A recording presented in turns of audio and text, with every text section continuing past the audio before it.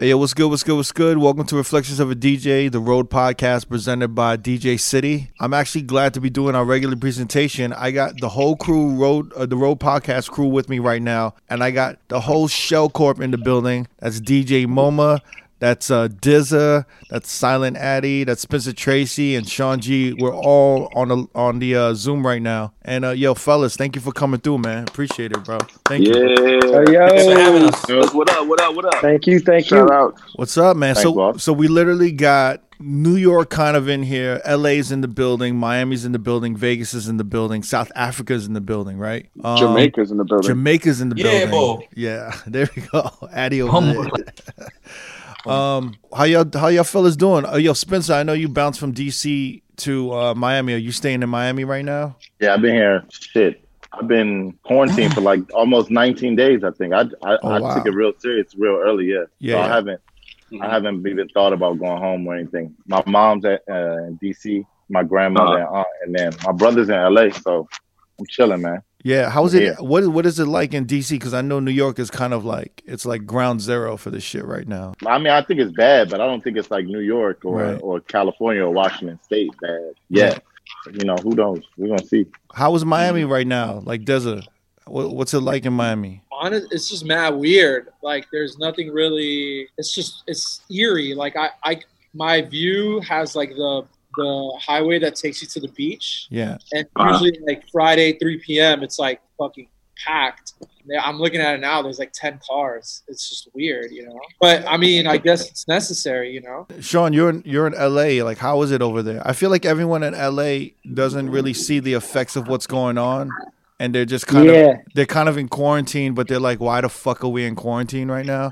You know? I kind of get a same vibe as Dizza just described, but kind of the weird thing about LA, I think people feel like they're on timeout, you know, and don't really think that like, oh, we don't need it though, you know. It's almost like, so like one day, maybe like 3-4 days ago, I was driving and it was eerie. There was nobody out. And then 2 days ago, I had to go downtown to pick up something. I'm on the 10 freeway heading downtown, and there was literally like slow down traffic on the freeway. Oh, damn. Yeah, it kind of bugged me out. So are the numbers low? Are the numbers really low in LA? Like as far as infection? Honestly, I've been kind of like, I'll turn on the news once a day, twice a day. And usually what you get is what's happened in New York. You know, they're not talking too much about LA. I mean, California is number 3, right behind New York and New Jersey. Like, they have the 3rd most cases, I think. Yeah, but I mean But I think it was like the Bay Southern more. California. Yeah. I was thinking it was more the Bay.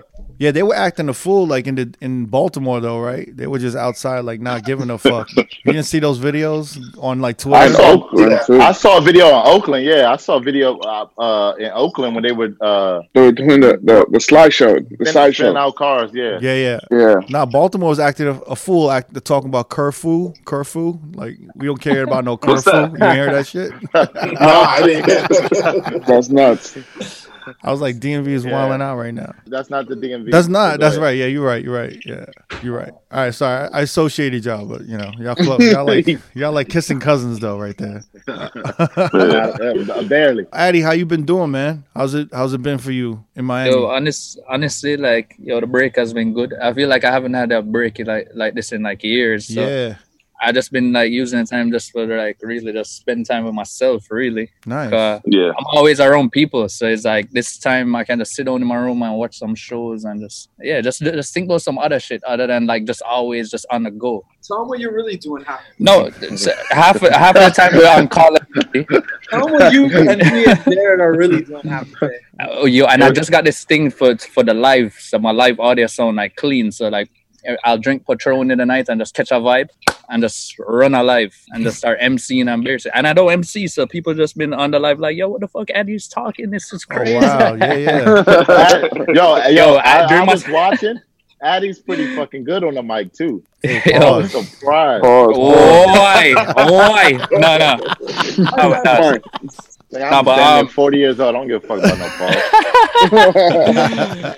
Nah, during my set, my boy Projects is here to so like I was playing and like he had the Lysol can and he did the fucking fire in the crib with the Lysol can and the shit went crazy. Everybody in the chat was like, "Yo, what the fuck?" Shit was wild, yeah. Hey, so Addy, you're really embracing the live stream. honestly, it's just something to do. And then, I realized that every time, to me, like, I can't sit down and watch anybody live stream. It's kind of, it get boring, but like, I realized that people actually look forward to me going live and playing music. People like they're really bored at the crib and don't have nothing to do. I want to add that I think Addy, when he goes live, maybe MoMA could probably be that person too. It's not like they're going on and playing general music. Like he's going on and playing dance hall. A lot of it's like new, like just off the street shit that people want to tune in and find out about. Mm-hmm. So he's kind of giving them something that they can't really get in many other live streams, which is why I think people can embrace his shit. You know what I mean? Like it's not just like he's not going on and playing like sicko mode or some shit. It's almost like it's almost like an exclusive radio show, a live radio show that you're witnessing because he's playing this specific genre of music that really not a lot of motherfuckers can touch on. You know what I mean? I actually told MoMA that the other day. I was like, when we get back to DJing, I don't want to like play the same sets anymore. I want to DJ less. And I want to play more exclusive songs. Like I want to bust some new songs in the streets, like in America. You know what I'm saying? But obviously, I'm gonna have to throw in like the shit what people know. But I don't want to be known for like playing the same shit every single time. Which it's easy to get in that because when you're a DJ, you have your crates and you set up your thing. Them where it just become like a airplane mode kind of thing. I want to get out of that. Where it's just special sets. All my sets are special. It's funny. I was actually kind of anti IG Live and live stream. I was not 100% in it, but I think I was just, I've been a club DJ, a working DJ for so long. Sometimes when a new platform or something innovative like that comes along, we tend to kind of look at the negative aspects of it. Yeah. And then I spoke with Four Color Zach the other day, and I spoke with Jay Espinoza, and they really actually convinced me by telling me this is the first opportunity for DJs to play whatever they want and to create and find their own sound. And for however long this quarantine goes for, it could potentially affect the direction that people take as they approach nightlife and nightclubs and bars and lounges, because it might change the narrative of venues not being control of the music and telling DJs what to play anymore. It might be one of those things where they trust the DJs a little bit more. But I'm not saying that this is going to change every big room club, but I didn't really think of it that way. And I was like, you know what? You got a point, because the only thing I was thinking of is like, someone has 20,000 followers and they got 30 people in their live. Like, that's a bad look. You know what I mean? Yeah. It kind of makes, like, from a booking standpoint, I'd be like, why am I booking this dude? There's only 30 people in his live, Yeah, but I also think that, like, to go against what they're saying, like, I think IG Live is better for almost non-top 40, like, regular club DJs. Mm-hmm. If you're going to go to get, like, the club DJ sound, you're just going to go to, like, D-Nice or whatever, like the big ones that are already doing like their live streams, and you're gonna make that like kind of like, I'm gonna go get my club fix. Like, I think it's almost better for the subcultural DJs like Addy, who are like well versed in a genre that people are like really looking for, like whatever. Like, I think that's where people are gonna kind of go look for that shit. Like, no offense to like Jay Espinoza, like I don't really know him. I know he's a good DJ, but like I don't think anybody's gonna go to like a club DJ like Jay Espinoza to go hear what like new records he's breaking. You know what I mean? Like, they're gonna go to Addy shit or to MoMA shit to hear the new Afrobeat song. I don't really think that it's gonna do much for somebody like trying to like diversify their portfolio. Like, the impact is not there versus the impact is there for someone like, someone playing subcultural shit that's known for playing subcultural shit. Yeah, but pretty much everyone in the Shell Corp. Well, let's explain the Shell Corp. Where all of you guys pretty much have the ability to create your own live stream and build on that, build on your brand or whatever brand that you're doing. You guys have worked really hard and earned the following and the reputation to do that, because people are actually looking forward to what you have going, and you're not just kind of like a worker in a club where the club is kind of the main attraction. And we're kind of just people, like working DJs or club DJs are the guys just keeping people at the club. Does that make sense? Like, you guys actually bring people and you have a following. Spencer, you got a huge following. Sean G, you got Shaba, Dizza, you got Peach Fuzz, Addy, MoMA. You guys all built your own following. So the live stream seems like it could fit for each of you guys. I think the scary thing is when you have kind of a brand like Peach Fuzz or Shaba, there's probably thoughts in your mind and probably thoughts in like, other companies, like brands that want to sponsor or invest in you guys, saying, hey, can you guys do a Shabo or Peach Fuzz or an Everyday People live stream and we'll pay this much? And it's kind of like, to me, that's a scary thing when you have to kind of juggle that. Like, should we do that? How would we navigate that? You know what I mean? Yeah, I mean, it's interesting because if you have your own party and you've been doing it for years, you're already kind of getting to play what you want. You give the people what they want, but you still get to get open a lot. So I think the five of us, the reason why we clicked up is because we had so much in common. We all built our own parties. We produced them. So we knew the pressures of promoting and executing on the day of. And then we still had to give the people what they want. And more often than not, at the end of the night, we walked away like, whew, that shit was fire. We felt like we worked, but it was also very rewarding. So to bring this to like an IG live, for us, it's almost like less exciting. It's less adrenaline. Our parties don't feel like 9 to 5s. You know what I mean? Whereas for a lot of those DJs, I think the IG live is like an escape. It's like, yo, I can finally play what I want. And I'm like, welcome to the club. You know what I'm saying? Right. And being able to play what you want is great. And being able to play what you want on a live is great.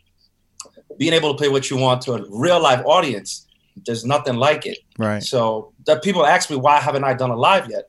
I was like, because I'm not that excited about it. I actually like the downtime. I like not having to figure out. I mean, I'm in South Africa. I'm fucking quarantine, exile, whatever you want. I don't want to figure out how to get the equipment and how to get the Roland plug-in and all that jazz. You know what I'm saying? So it really depends what angle you're coming from. Yeah, but you're in a privileged position that you can be in South Africa in a hotel and just chill the fuck out. And you're, you know what I mean? There's motherfuckers that are like, yo, Obama. I'll be honest with you, man. Someone DM'd me and I had my thoughts on IG Live, and somebody DM'd me and they said, look, one of my boys in like I don't know, one of these like kind of Midwest cities, right? He went on live. He had 20 people in his live. He DJ'd probably maybe 4 hours a day. And in 3 days, he accumulated $2,000 from 20 people. I respect that. $2,000. I respect that. That's really good. I commend that. I Look think at if you, I did make 200 off of the last stream I did. So I did a brunch bouncing and 200 in tips. But I was never for that. But like the man them was like, yo, send your cash up and thing. Trust me, people go and do it. And I was like, all right, well, cool. But I'm not gonna be the one like, hey, tip me. Like, like I feel like that.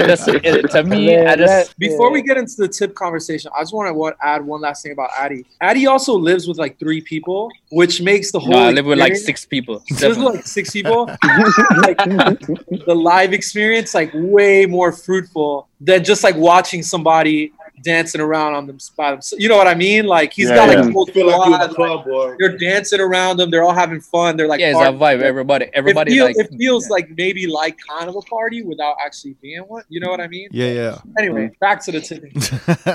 I mean, it really comes down to the individual, right? And how financially secure you are, because Moma, like you're in South Africa, we go on FaceTime once in a while.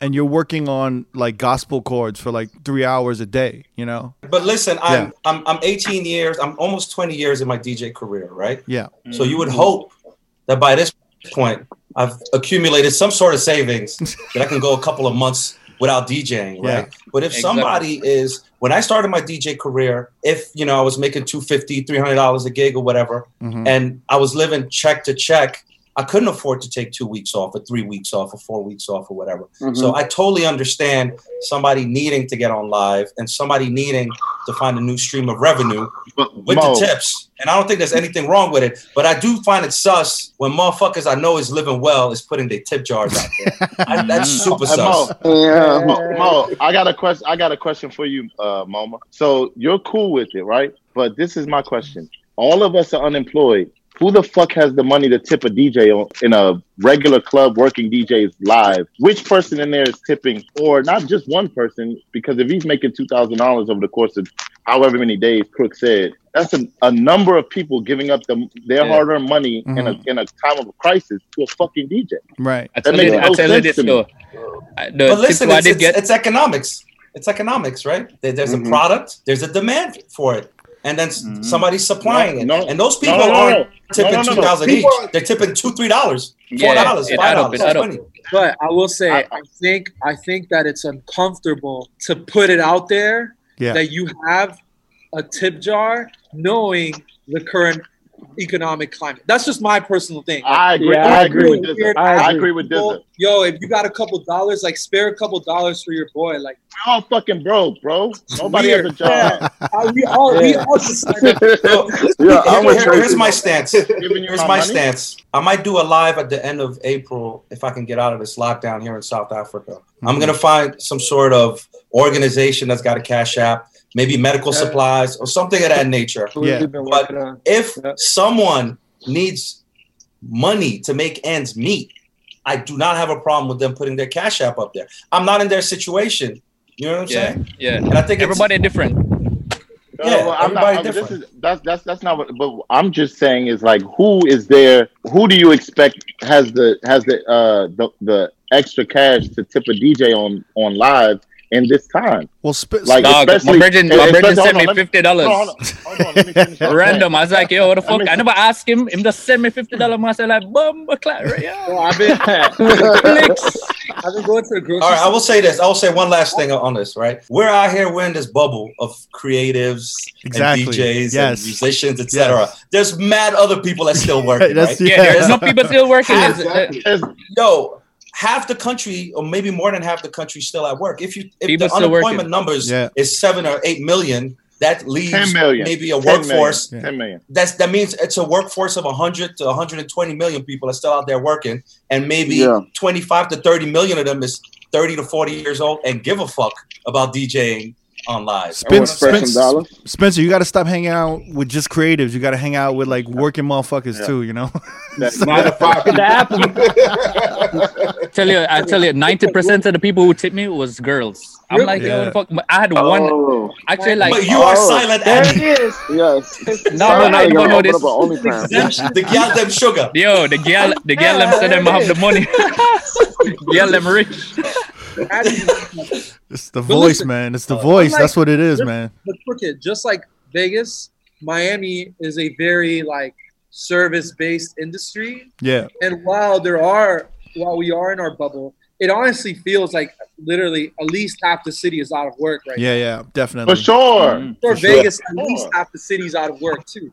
Yeah. And might I add, those are numbers pre-April 1st. You know, these like next, not to get like political shit, but the next week or two, there's going to be a lot more people getting fired just because bills are starting to be due. It's going to be a long look. All I'm saying is we're all in this together. We all want to get out of this as quick as possible. If you can make a buck, fine. Like it doesn't really like bother me per se, but it makes me a little uncomfortable, I guess. It does bother me a little. It makes me a little plus the self-promotion with a tip jar in front of you, it's like there's people that really need help. Like, do we really need help right now? Yeah, I mean, we got to put ourselves in other people's shoes. You know LA well. Nobody here has a real job. So like those unemployment numbers don't mean nothing, man. Like everybody works for like somebody that's an entrepreneur or events or so those unemployment numbers ain't really showing. Like Swingers is closing. That's crazy. Yeah, Swingers is closing. That hurts. Yeah. Closing. That hurts. Yeah. That hurts a lot. Yeah. Yeah, I was just saying, like, there's cities like who have like a big like tech company presence, like a San Francisco, like a Dallas, Seattle. A lot of those motherfuckers are working remotely, man. And I know like a couple of people who work at doctors' offices. They're working, and some of them aren't doing shit, but they're there. They just got that payroll. I mean, they're putting out regulation for a payroll loan. A lot of people might be able to like keep their job for another couple weeks while waiting for this loan. And then maybe once the business gets approved for the loan or not, they decide whether to move forward with people or not. Honestly, weird times, and like I'm sure we don't really want to get into like the economics of everything. Right. But I think IG lives are fine. I think DJs like should express themselves as much as possible. But at the end of the day, they shouldn't be serious about it. It's not the club. It's not like the real deal. So just have fun, enjoy it. Don't think too much. Like if such and such people are watching your shit, cool. If not, cool too. Just do it for you.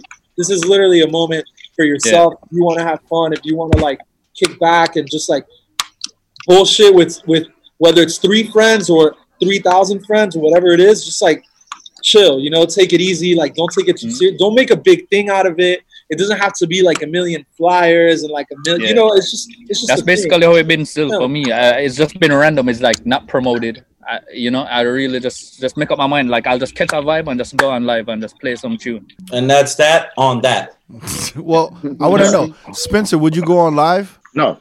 No. I would not a chance. If you knew me better, you wouldn't know not to even ask me that question. Really? You know what? Wait, but why? Can you explain? Can you explain? Bro, I don't even. Spencer don't even like to DJ, much less go on Instagram. See, I didn't want to get into this conversation on that fucking podcast. No, this is the perfect conversation. This is the perfect conversation to have right now. I think, I honestly think under the right circumstances, Spencer will get on IG Live. Yeah. That would never fucking happen. I mean, we got to make this happen. Ooh. Listen, I thought we gotta do it. Start a GoFundMe to get you. If Moment's tipping, I'm DJing, bro. What you got? Wave up your cash app, my boy. Yo, out to everybody in this chat, Momo can definitely tip you. For sure.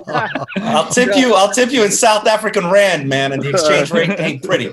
I actually told Neva, I feel bad about this because Neva was having a conversation with me and he's like, yo, I think I want to go on IG Live. And I'm like, yo, I think it's a bad look. You know, I think it's a bad look. And I was just kind of like, I think at the time when it was happening, it looked like everyone was just hopping on. You know, everyone with those like, yo, D Nice just blew the fuck up. Like, I'm going to blow up like D Nice. And then like everyone just got on. And I was just kind of like scrambling. And I was like, yo, I was just like, I don't think like it just looks a little desperado right now. Like, you know, What? like just, but I think now that I'm looking at it, that it's becoming kind of a way of life or like for now, a part of our quarantine life. And after speaking with Zach and Espinoza about it, I kind of think like, yeah, for guys like a Neva or me who are like working club DJs where we have to play for the crowd and the clubs and the bottle poppers, now might be the best time for you guys, for us to just kind of fuck around. Yeah. And go that's on the only there, reason why I really wanted to do it. Cause I would be able to play whatever I wanted to play. Yeah, because you would That get shit I Look at that vinyl collection. Look at that record collection, my boy. Yeah, man. But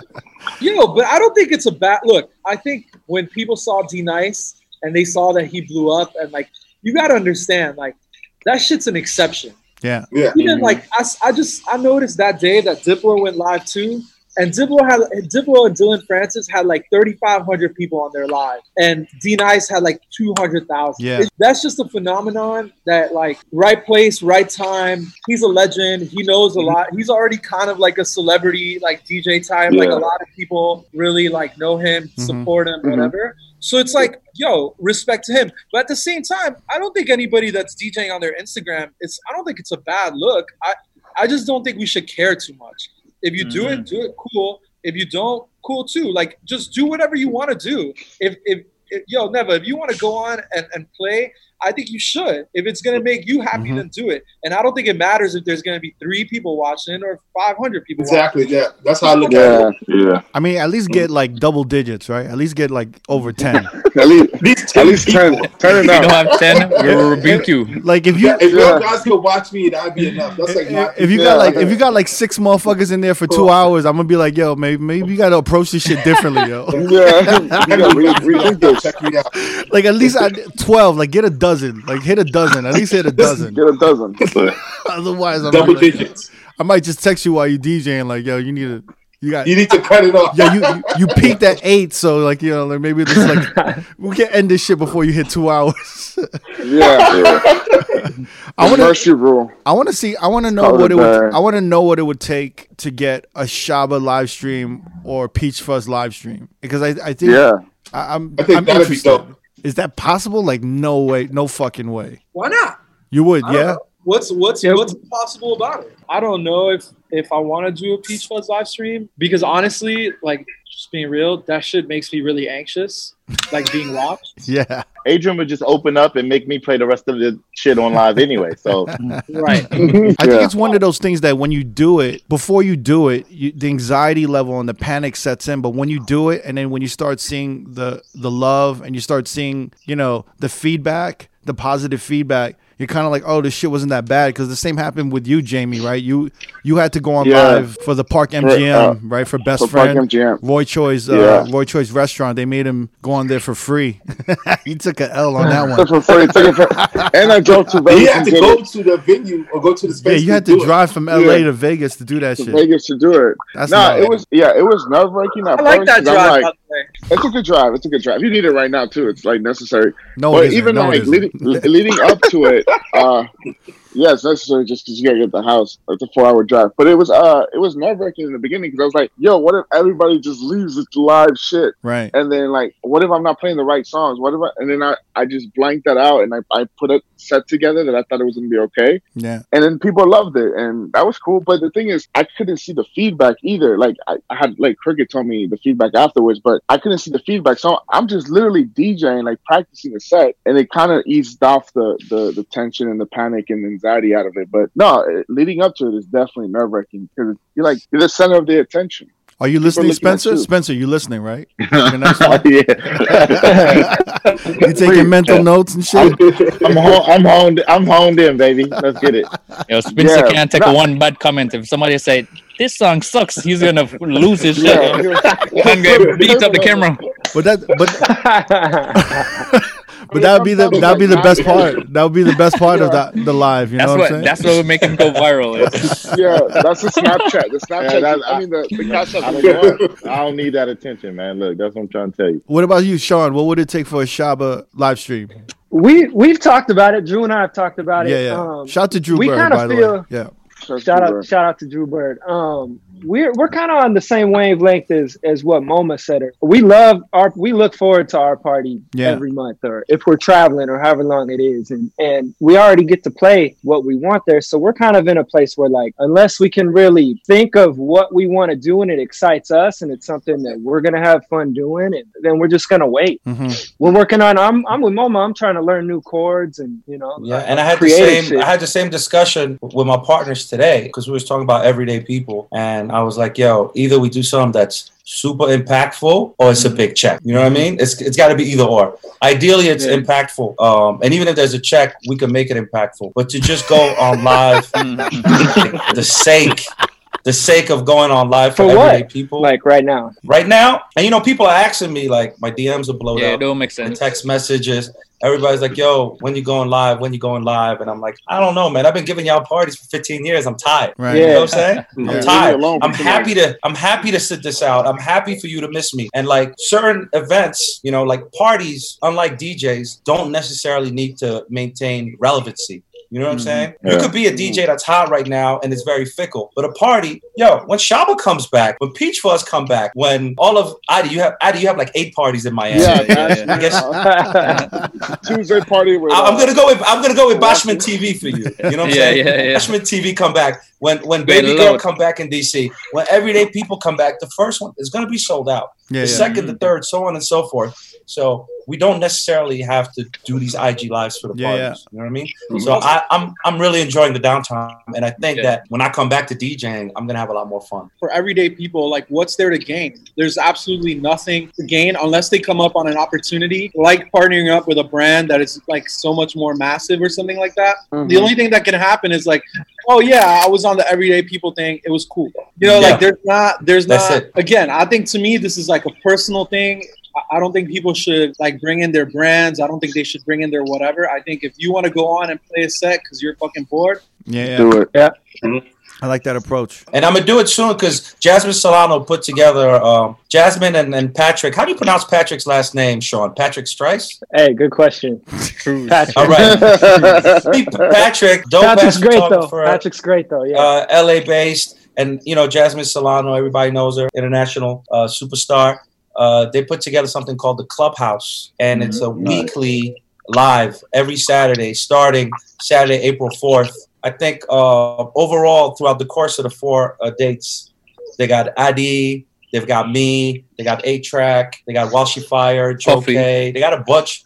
They got DJ Puffy. They got a ton of people. And that's interesting for me. You know, somebody did the legwork and somebody put together a platform that's kind of cohesive versus me, like a fucking tree in the forest, you know, logging into my IG live, playing records at home. They created something compelling. So I'm happy to be a part of that. And I'm also happy that I didn't have to build it, you know? I'm glad that somebody else did all the work. Hey, yo, Sean, I've been meaning to get you and Drew on here to talk about Shabba and everything. And I've yet to go, but I've heard so many great things about it, and I've seen so many videos. And I just kind of want to go into Shabba a little bit while we have you on this live or this Zoom or whatever we're doing, and talk about it, because I'm very fascinated. I always speak with LA motherfuckers, and you know, when I moved to the West Coast, even in Vegas, on the West Coast, there's like no presence of dancehall or reggae anywhere. It's like the first time I DJed, the first few years I DJed in Vegas, they actually told me not to play dancehall, like no reggae, don't play any reggae. And it was such a big part of my set and everything in New York, so I had to adapt. But you know, that was in 2005. 15 years later, you know, your party emerges. When did you start your party, by the way, Shabba? 4 years. It's been 4 years now. So like maybe 10 years after, would you say that's one of the more successful, or the only successful dancehall reggae party in LA? Nah, I mean, it depends on it. There's a lot of dancehall reggae stuff. It's just in LA, there's not a huge culture. Huh? Yeah, I'm gonna go ahead and tell you. It's the only one. It's the only one, Doug. Yeah, like I've seen other ones pop up, but the impact Shabba had 4 years into other parties that have happened here in LA, it's mind blowing of how it has grown. Especially like you've done it in Los Globos, which is across the street from my parents' house right now. Like that shit is crazy. It's packed out all the time. Yeah. So just so Sean doesn't catch a lot of shit from LA DJs, there's been a lot of dance hall parties over the years. No, of course, They've been underground. They've been small. You know what I'm saying? I don't want all these people to start coming after Sean. What Sean did, which is really the most compelling thing, is that he managed to kind of marry the general hip hop culture, which drives all partying with dance hall. You know? Yeah. So when you go to Shabba, it's predominantly dance hall, but it's got the energy of a hip hop party. Yeah. It's fucking lit. Yeah. You know what I mean? And you don't have to be like a dance hall aficionado to get in there and like find your groove. Because like people who don't understand dance hall, if they go to like I don't know, like something out in Miami, they may not be able to fit in that groove. But that's the beauty of Shabba. It kind of draws everybody in. And I think after 4 years, correct me if I'm wrong, I think you guys created a lot of dance hall fans in LA. You know what I'm saying? People who just came to the party at first because it was lit. Because I remember seeing Buddy in the line. I was like, Buddy, what do you know about dance hall? You know what I'm saying? And Buddy's a fucking regular now and knows all the words to everything, Afro beats and all of that. You know, like you guys created that in LA. Yeah, I agree. I think it's not like a Miami or like a New York where you have that big of a crowd that really understands, like you said, and follows it. But when we marry the hip hop stuff together, it created kind of a whole new. We just got our own format that's really kind of tough to even describe because we just play what we want to play. Right. No, I was gonna say I don't think you guys have played the same set twice. You know, you walk into parties and you kind of hear certain songs at a certain time.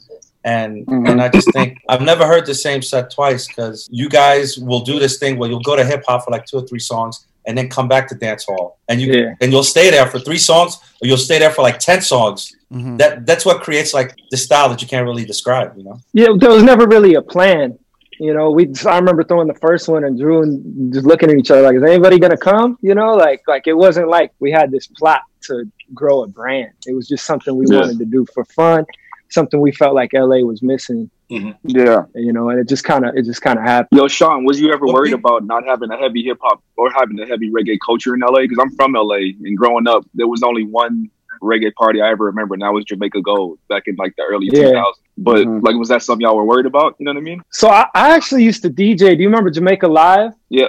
So I used to do the hip hop sets in between. Like when Mark Love used to do it back then, I was hella young. I would do the hip hop set when he couldn't make it. So I was exposed, you know, that exposed me young to that culture. But as far as for what we're doing, being worried, like, no, because we never took it too seriously, especially at first. Okay. So I want to ask you a question. A lot of times people ask me about everyday people, and they ask me, wow, how did it happen?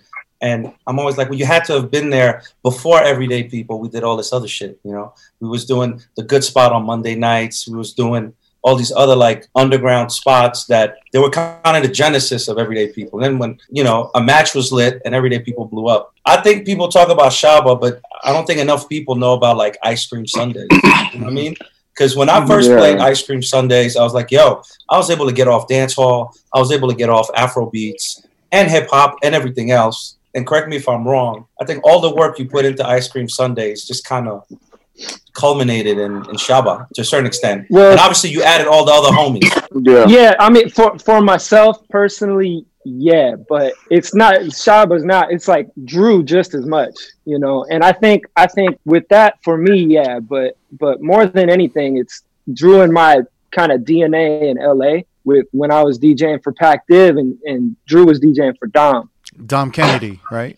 Dom Kennedy, yeah. So that's how Drew and I met. And you know, we tried a few things back in the day that didn't really jump off like definitely like Shaba did, you know, but they were fun. We had fun and our friends had fun. So we kind of approached this the same way a couple of years later, and it just kind of turned in. But for me personally, Moma, yeah, 100%. And people are actually reaching out a lot, asking like Cyrus, shout out to Cyrus, the owner of Lock and Key. He's forwarding me all these DMs he's getting with people asking if they're taking table reservation late May right now. Like that's still like yesterday people are DMing that. So that's crazy. And Lock and Key is where Ice Cream Sundays takes place. Yeah. I like that's actually like one of the first parties I went to in LA because I know this dude Billy, who I believe is your partner in the party. Yeah, I remember when he linked. That was the first time I met you. I went by. I don't think I actually ended up DJing. I just like stopped by and like just it was cool. Like the only other party I had done in LA was like the Do Over. So it was cool to like go. It's definitely it's a different crowd, and it's cool to see that side of LA. Like just. You guys have a girl resident too? No, I was always the resident, and I would book the DJs. But I think the cool thing about it was 75 guest DJs. That's a festival lineup. We just try to fit everybody in, man. And you know, you learn with time that sometimes you can't do that. But I would always just try to fit everybody in. That you know, I think. What can I say? Sean G is one of the good guys.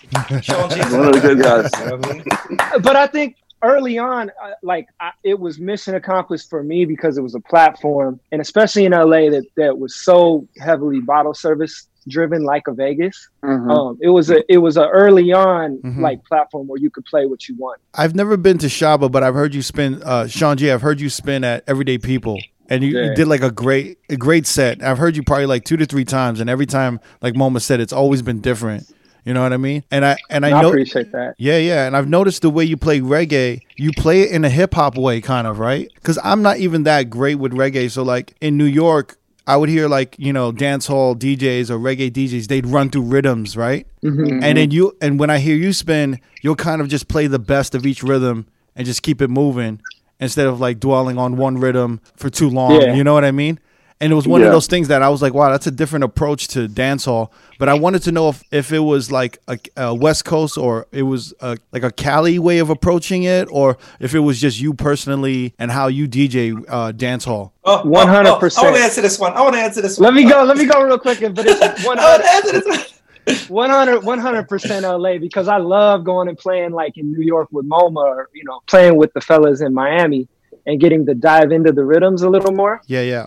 But so what you're speaking on, 100% more of a thing in LA. It's like just with time, you kind of learn what's going to have the most impact at the moment. You know, just kind of even just learning to drop certain songs on the one instead of blending them in. It's like, well, that's the best part of the song is when that shit first hits. So just kind of. But Moma, go. You got excited. No, I was going to say that in LA, where there may be, if you compare them to New York and Miami, they may be 10 years behind. And 15 years behind in terms of dancehall culture. They're only going to know 1 or 2 songs on every rhythm. You know, I'm being nice. They're only going to know like, you know, Wayne Wonder and Sean Paul. Sean Paul. They may not know the TOK record, but that's for 90s and early 2000s rhythms. If you go to modern day dancehall, and Adi, help me out, I don't even think DJs are running rhythms for modern day dancehall. there's not a bunch rhythms is not like a thing like it was in the 90s and early 2000s. Like it's harder for producers to produce a rhythm because a lot of artists don't want to be on a rhythm anymore. They want a single because it's easier to promote. It's easier to promote a single as a producer as well too than trying to promote like a rhythm with, you know what I'm saying, 6 different artists on the same rhythm is harder. So that's why rhythm thing is not really like... Yeah, so I think rhythms, they're going to go away. And for places like LA where the dancehall culture is like coming up now, like if the DJs that's kind of like carrying the torch don't try to educate people on the Fifth or like the Lady Saw record on the Stink Rhythm or whatever, like those are never going to make it because all the new songs... Like when we play Fever by Vybz Kartel, there's nothing else on that rhythm, you know? Yeah. You go to Broke Off Your Back, I think there may be another song. There's some other things, but they don't hit. And so with the modern day dancehall, we're just going from tune to tune. It's not even a rhythm thing anymore. Addy, when did the rhythm start going away? When did they start? I mean, I think there's still rhythms, you know, but then it's still more like single driven. So it's like maybe Vybz Kartel might be on a rhythm, but that's the song what everybody will play. So sometimes even like I'll have a single or I'll think it's a single and then I find out like weeks later that there's actually other songs on the rhythm. I'm like, oh shit, you know, I never know. And sometimes it's only playing in Jamaica, you know, so like I'd have to go to Jamaica and then I hear like a next song on the rhythm. I'm like, oh shit, this is our rhythm. So what initiates a rhythm is like if you had a hit song, someone could just kind of get the instrumental somehow and just no, not really. Producers is just a part of the culture. So it's like, you know, I produce this rhythm. I want to get more than one artist on it. So I'll reach out to Vybz Kartel, Conscience, and whoever, Popcorn, and then try to put it out. Sometimes it works. Sometimes you might get like a hit rhythm, but there hasn't been a hit rhythm in a long time. You know, like Diwali is a hit rhythm. You know what I'm saying? You have Sean Paul, you have Wayne Wonder. It's hard to get a hit rhythm nowadays. So instead of putting out a single, just a single with projects, why did you choose to put a entire rhythm out instead when you're at the same time you're saying that rhythm culture is kind of dying? I just want to know. I don't want it to die. You know, it's a part of the culture. Like I don't want rhythm thing to go away. So like if I can play my part and put out a rhythm for me, you know what I'm saying? Like I'm gonna do it, but it's not the ideal situation.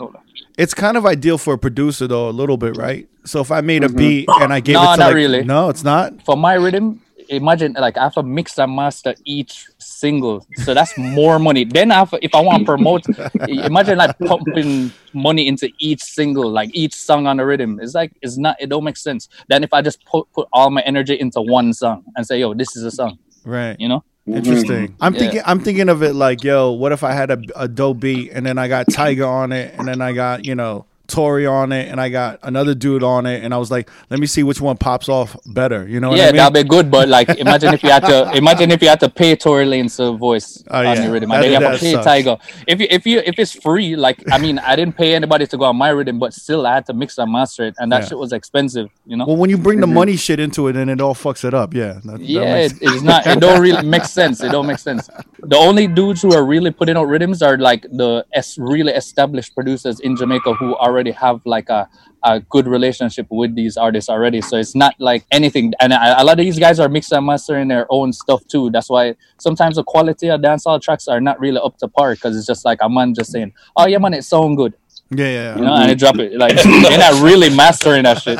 You know, they're not really mixing it properly. So I kind of, since we're talking a little bit about production, here's my segue. I kind of wanted to talk about all of these beat battles and songwriter battles that's been going on IG Live. Recently, we had Scott Storch and Manny Fresh, right? I really want to talk about that. Well, initially it was supposed to be T-Pain against Scott Storch, which doesn't make any sense either. Make any sense? Doesn't make any sense. I think T-Pain and Manny Fresh together isn't even a fair fight against Scott Storch. I totally disagree. Let's clear this up. Is it a hits battle or is it a songs battle? That's what I want to know. Is it about what song sold the most? I feel like it's a hits battle. So you're telling me songs like Chris Brown, Give Me That, Beyonce, Baby Boy, Lil Kim, Lighters Up. These are songs that you're looking to hear in a song battle or beat battle, whatever. These are like songs that you're going crazy over.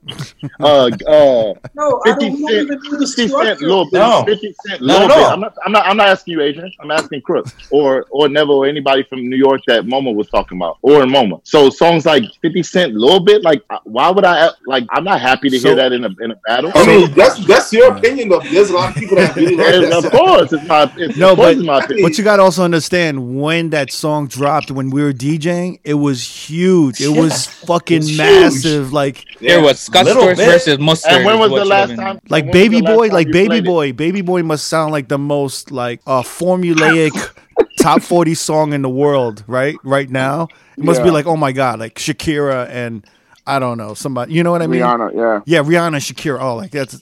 But back in the 2000s, like. It was like, oh shit, this is popping, and reggae and Sean Paul was popping. You were like, yo, this is crazy. So we're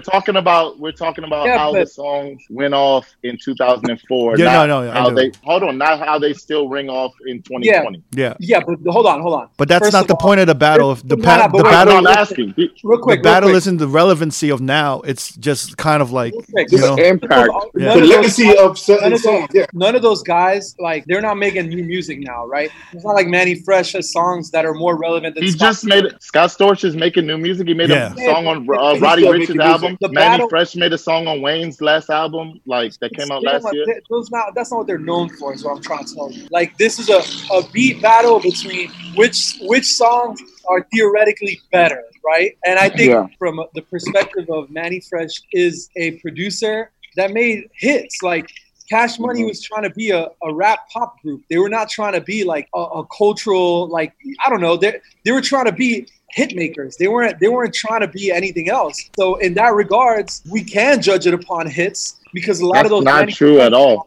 That's not true at all. Have you listened? Spencer, I'm on your side, Spencer. I'm with you, Spencer. I'm with you. Cash Money albums have you listened to that you could say that all they were doing was trying to make hits? That's not true. I literally had every single Cash Money album from before Back That Ass Up came out.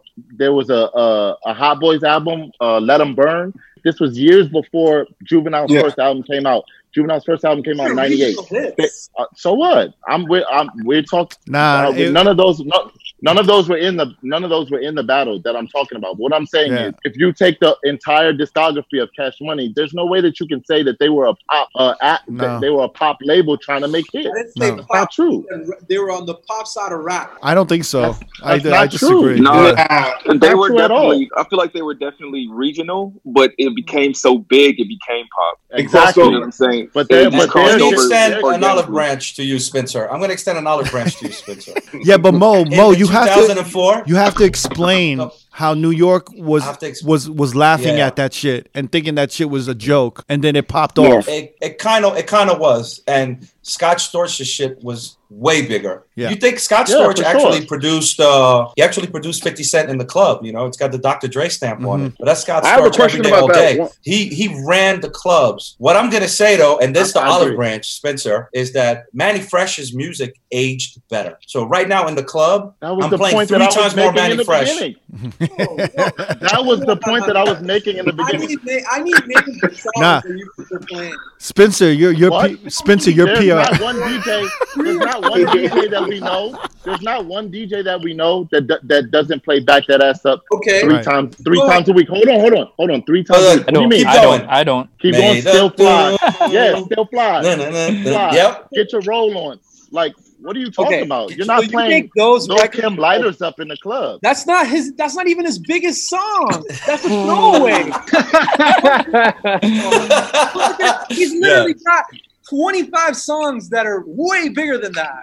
I didn't say. I'm not talking about what's bigger. Yes, they are bigger. That doesn't matter. If you're playing them in the club, you're playing more Scott Storch in the club than Manny Fresh. Definitely not Scott Storch is more like opening set repertoire right now. Absolutely. Back That Ass Up is 100%. Back That Ass Up is no longer a peak hit. It's a filler song now. Back That Ass Up is a break the emergency glass record. Every time I lose a room, I just drop it from the top. Absolutely. Break the emergency glass. Not anymore. I was gonna say that. When he you play that song there anywhere Yeah. and it busts the place. yeah. For sure. Back that ass up. Back Any that ass up. party. I would say Back That Ass Up smashes 5 Scott Storch Bunch songs. of Miami That one shit. song. Just the I'm not impact mad of that at that. song. I think the first keys from Still Dre hit the same way that the first keys from Back That Ass Up. Give me that. Crazy. Yeah, for dudes, for guys. Yeah, for guys. Yeah. One's for girls, Yeah. one is for dudes. Yeah. But it doesn't matter. They're still Here's erupting in okay, a- what party on another continent outside or another country outside of the U.S. If you play Still Dre, does the club go crazy? everywhere. Not one. Not legal. What?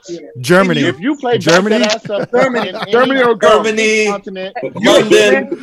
Yo, They love that you shit. gotta understand. Yo, you gotta understand, Moma. You could probably say this, but you gotta understand. Up until like 10 years ago, the biggest artist in Europe was still like Dr. Dre and Snoop Dogg and Eminem and 50 Cent. I'm talking. Like- I'm not talking about who's a bigger artist. I'm talking Those about are- we're talking about in a party, bro. Those are generational songs. Like people remember those songs. I'm way talking back about in a party, not then. I whether am talking somebody. about it in a party too. If you go to the club tonight, if there was no quarantine moment in South Africa, they playing Still Dre or they playing Back That Ass Up.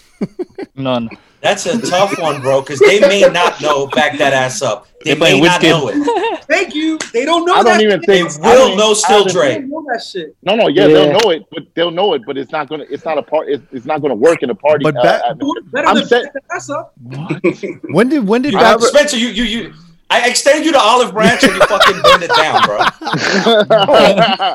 No, I definitely didn't. There's no debating that Back That Ass Up is a bigger song in But- the club. but than it- Yes, Still there Dre. is. But Yes, it, there wait, No. but can we Bro, all there- agree? There are songs that are really big in the States that are not big outside of Yeah, the yeah. States. Like some of my emergency songs in the States is Back That Ass Up, Blow the Whistle. They tank in other countries. Yeah. Because some of that stuff is like cultural. They So you're don't saying, always know it. Still Dre- But Still Still Dre Dre is is- universal. I'm telling you, Snoop, Dre, like Drop It Like It's Hot and like Still Dre internationally are massive songs. Drop It Like It's Hot is that tune. It doesn't. Yeah. Back That Ass Up is not even in the same category from a global perspective. Like I'm maybe with- I'm in with America, Back That Ass Up hits a little harder, but globally, like it's not even close. Like It just reached farther. I like it. Here's how we're going to end this discussion. Domestically, Back That Ass Up is bigger than anything Scott Storch got. I But can see internationally, that. probably I not. can see that. I can see But that. Mo, you got to admit that Louisiana Bounce and the Back That Ass Up, a certain amount of hood anthems, right, and regional records started becoming a little bit more trendy in the past 3 to 5 years. It just it became Back That Ass Up was opener filler in the beginning, and in the last 5 was. years, 3 to 5 years, it became a huge record, just like Swag Surfing. Do you know what I mean? It's just one of those records that kind of came. Flag surfing, man. Yeah, like all of these hood records that we kind of forgot about, or that were like filler records, and in Like some Travis, regions, yeah, anything Travis Porter put out. I yeah, think it's Yeah. because of Listen, like Yeah, Back That Ass Up. listen, Chopper Style is like prime time now. Anything by the Yin Yang Twins Yeah. will get you through Yeah. like 1 and Yeah, 1:30 a.m. Yeah. All that shit Yeah, used for to be sure. opener. right. I'm glad the only shit that didn't survive from that opener era is all like the Pitbull stuff. Thank God. You don't have to play that shit. now. No, I agree with you. I on know that. you won't say that to Adrian. But I think What There's a- about, what about Black Oh, Eyed shit, Peas? yeah. I'm sorry, I can't concede that like Lean Back or Baby Boy or whatever. Like Lean Back is infinitely a bigger club song in history of clubs than Back That Ass Up. It's not even close. I don't Lean know Back about that. is like a song that you- Scott? Not in America, though. you couldn't escape Not Lean for- Back for 10 years. But you know why Dizza's saying But this too, right? Dizza, you was in Miami in full bloom when the Terror Squad was running Miami. You know what I mean? When Yo, when Lean Back is Scott Storch, and the right? Terror Squad and remember who was what's his name? Roman's little brother? Wasn't he Terror Squad? Terror Yeah, Squad. it's Roman Jones. Roman Jones. Brother, Chris Yeah. Jones. Chris Jones. Like Terror Squad was they had such a presence in Miami that I understand what Diz is talking about. Yeah. Right, but he's trying to transpose that onto the entire country. And that is not the truth. Lean Back was a number one record. Lean Back has been an opener song in DC since a few years after it came out. Lean Back. I promise you. All right, guys. You will not hear a DJ play Lean Back in DC. Let's vote right now. Lean Back. Lean Back. Everybody that votes in favor of Lean Back over Back That Ass Up. You can't do that. You can't do that. You can't. That's not fair. That's not fair. That's not fair. That's not fair. Why is that not fair, Crook? Why is that not fair? Because I would go to Miami and I would hear Dizza or like Ross One or Jessica Who play Swag Surfing in like 2010 or like 2015 or whatever, and I'm like, yo, this is a dead record. Why are they still playing this? And then it came back, and I'm like, holy shit! Record is huge. I gotta bring this song back. You know, I would be like, yo, this record's huge, and Dizza would come up to me and be like, yo, we've been playing that shit. Like we've been playing that shit. Just like you, like dance for Lean Back that comes out soon. That shit is dead forever. Lean Back. Listen, Lean Back was a number one record for months. For months. Bro, if you play Lean Back, I would cover in the place get crazy. No, but that Ass Up is going to be around forever. If you go anywhere down south and you hear Back That Ass Up, man, that shit is like the Holy Grail record, bro. Like that shit is like church. I'm not saying one song. The argument I'm not making the argument that one song is better than the other. I don't care about that argument. One song I think is better than the other, and that's Back That Ass Up. But Lean Back is a song that you'll be playing at fucking white people's weddings 30 years from now. Like, that's a massive song. It's not even close. Sure. There's a lot of songs you can play if you're at a white person's wedding that you're not playing at any of your gigs, and Lean Back is not getting played. Like Swag Surf. White people's wedding. No offense, Sean, but this shit gets to white people last. You know what I mean? So like, what I'm trying to say is, it's being played at the white people's. Hey, I'm Irish. It's gonna be played in everybody else's shit 30 years from now too, and it happened to be a number one song that was around forever. Back That Ass Up was never that. Back That Ass Up is in the swag surfing category of songs, which is like a massive song that'll have like little moments of impacts throughout history. It'll fade in a year and it'll come back in 3 years or whatever. But Lean Back will always be there every night. I think it's Back That Ass Up there right now. What are you talking Back That Ass Up is in the category of like California Love. This is how we do it. So is Lean Back. So is Lean Back. But it's not going to go away ever. Crooked, can you moderate? I'm enjoying this. Can you moderate? I'm enjoying this. I would listen to 10 more minutes of this right now. I guess Momo wants to move on. All right. Let me say my last thing before we move on, Crook. This has nothing to do with like argument sake or whatever. I just feel like from what I grew up in, the music that I listened to and the way I lived in DC and the culture I was around, Mannie Fresh's production was more culturally relevant, which spoke more to me and meant more to me at the time that it came out, and throughout time, across time, not just then, but it's still now. Right. It still impacts me, and I feel like Scott Storch's music was pop straight off the presses to the club, to the radios.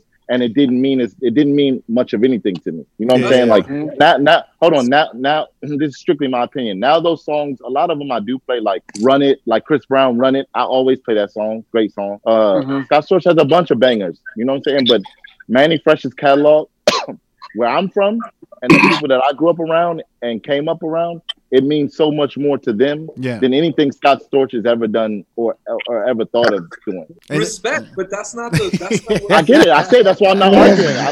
I started that with a caveat that I'm not arguing this. This is my personal opinion. Chilling, you know. I'll say one last thing. I just want to see. Everyone's gonna say one last thing.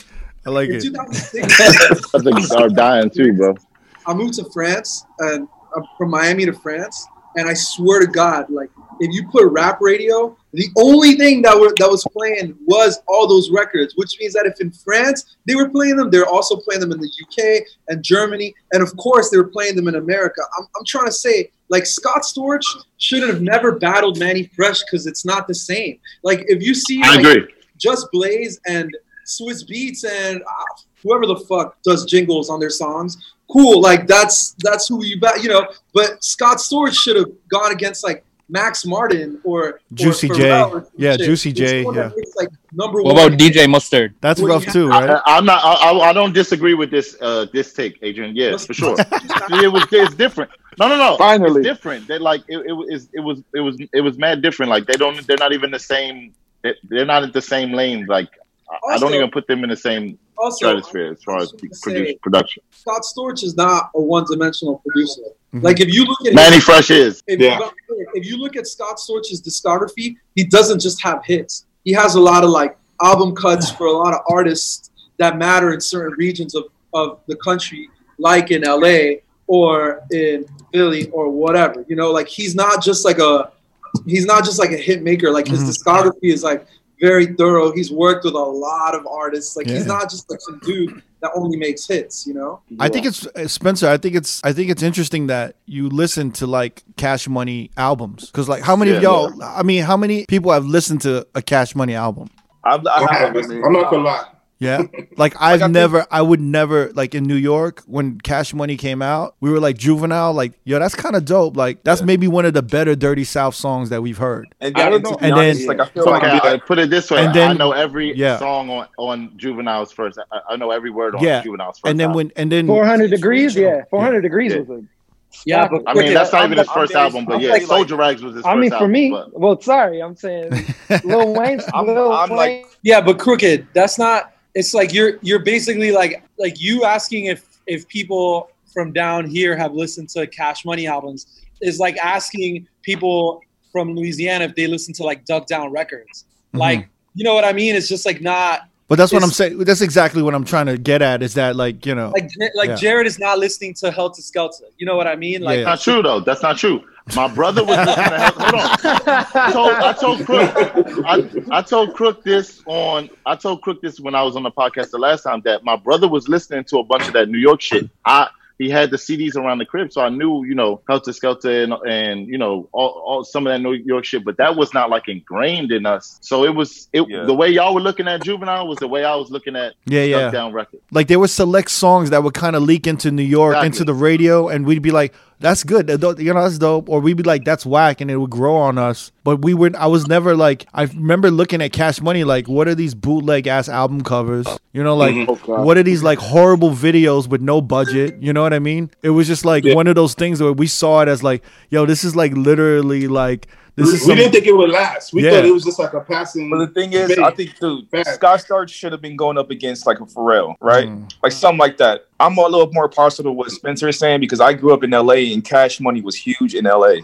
So like Cash Money and No Limit for some reason. Manny, like he Yeah, now I remember that No Limit sound. Like he was producing, but he was like A&R and he curated that whole shit. And so for me, I'm a little more partial to him. But they should have been battling each other. It wasn't even that he should have been going up against a Pharrell, realistic, like some shit like that. You know what I mean? The only battle that matters is Teddy Riley against Babyface. Yes. It's happening. That's dope. This Saturday. For real. I don't know, man.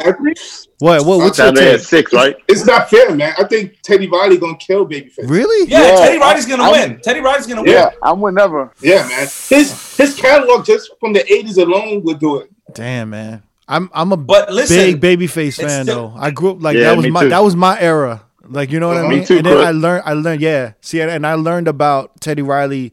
See, when I was growing up, I was like Teddy Riley with Guy. I was like, that shit is cool. And I was like, Rum Shaker. I was like, that's a reach for Teddy Riley, but okay, that's cool. And then like Babyface just was like all over. Every shorty I would see, like I was the soundtrack to everything. Babyface in the 90s. But he doesn't have a lot of dance records. No, he Exactly. doesn't. He's more for the classic. R&B. Yeah, but And Teddy Riley has So the it's like- hip hop and R&B. yeah, but you gotta also think of these mega groups. And that yo, he Teddy did. Riley has the entire Dangerous album by Michael Jackson. The entire album. And he has the Jack majority We of go that against whole- that. Yeah. Like that whole New Jack Swing era was all The Jack Yeah. Swing Teddy shit. Riley. He's got so much You shit. got Keith Sweat, Al B. Shore. Come on. Sure. Wow. Wow. Even Cool Mo D. Take it back. Wait, we can't shit on Babyface like this. I gotta look up Babyface's discography. You Real got quick. Guy. Right He now. has I'm gonna Guy. get that right now. He has Blackstreet. Oh my god. Yo, but you know what? He's still like Babyface is still making hits right now. Yeah. Yo, I'm just trying. Who, Like- Adrian?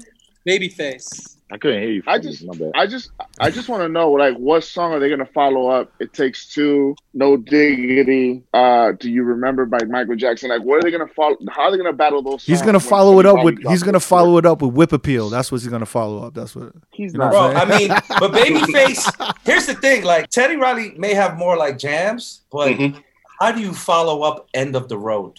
Yeah, Rest of Men. Right? How do you follow that up? Babyface has more timeless classics than Teddy Riley. Yo, he has Madonna's "Take a Bow." Like, come on. All right, so Babyface. The Tony Braxton. Babyface. Wait. Babyface has Bobby Brown, right? Don't Be Cruel. Every Little Step. He does. Don't Be Cruel. Every Little Step. Every little. He has TLC too. By Yes, the way. he has TLC.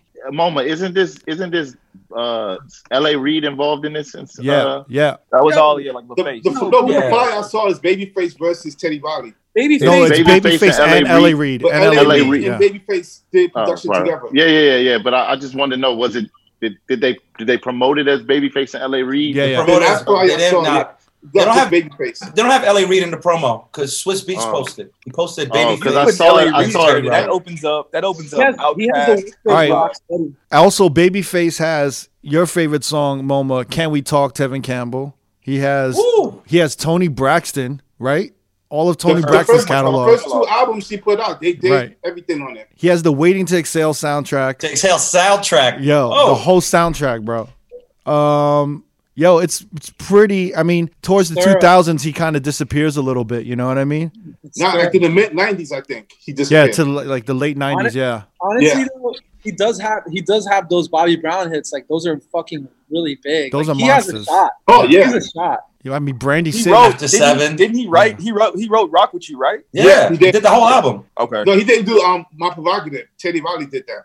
Yeah. Woo! They can go back to back on Bobby. That's gonna be crazy. I'm not gonna lie. I haven't tuned into a single battle, but I'm not missing that one. I don't care what time it is in South Africa. I'm tuning in. It's also. I actually watched the recap for the Scott Storch and. Like I saw a little bit of it, and I'm like, these dudes are old and boring, yo. Like they're just smoking weed. And it was boring as hell. They need a host. That was cool, B. But check this one out. It was boring as fuck. Yeah. They need a host, is what they need. They need like Swiss Beats. They need a host. Yeah, like in the middle of it, like amping the shit up and talking shit in the middle. Like that's what they need. But they haven't figured out how to do like 3 people lives, right? It's only 2, right? Yeah, only 2. Yeah. I mean, listen, I think we're all waiting for Zuckerberg to buy Zoom. You know what I mean? Yeah. As soon as Zuckerberg buys Zoom, you're gonna have these like 9-screen displays on your Instagram. It's just a matter of time. That's gonna be fucking. I'd also be totally fine if he just never bought anything else again. Too.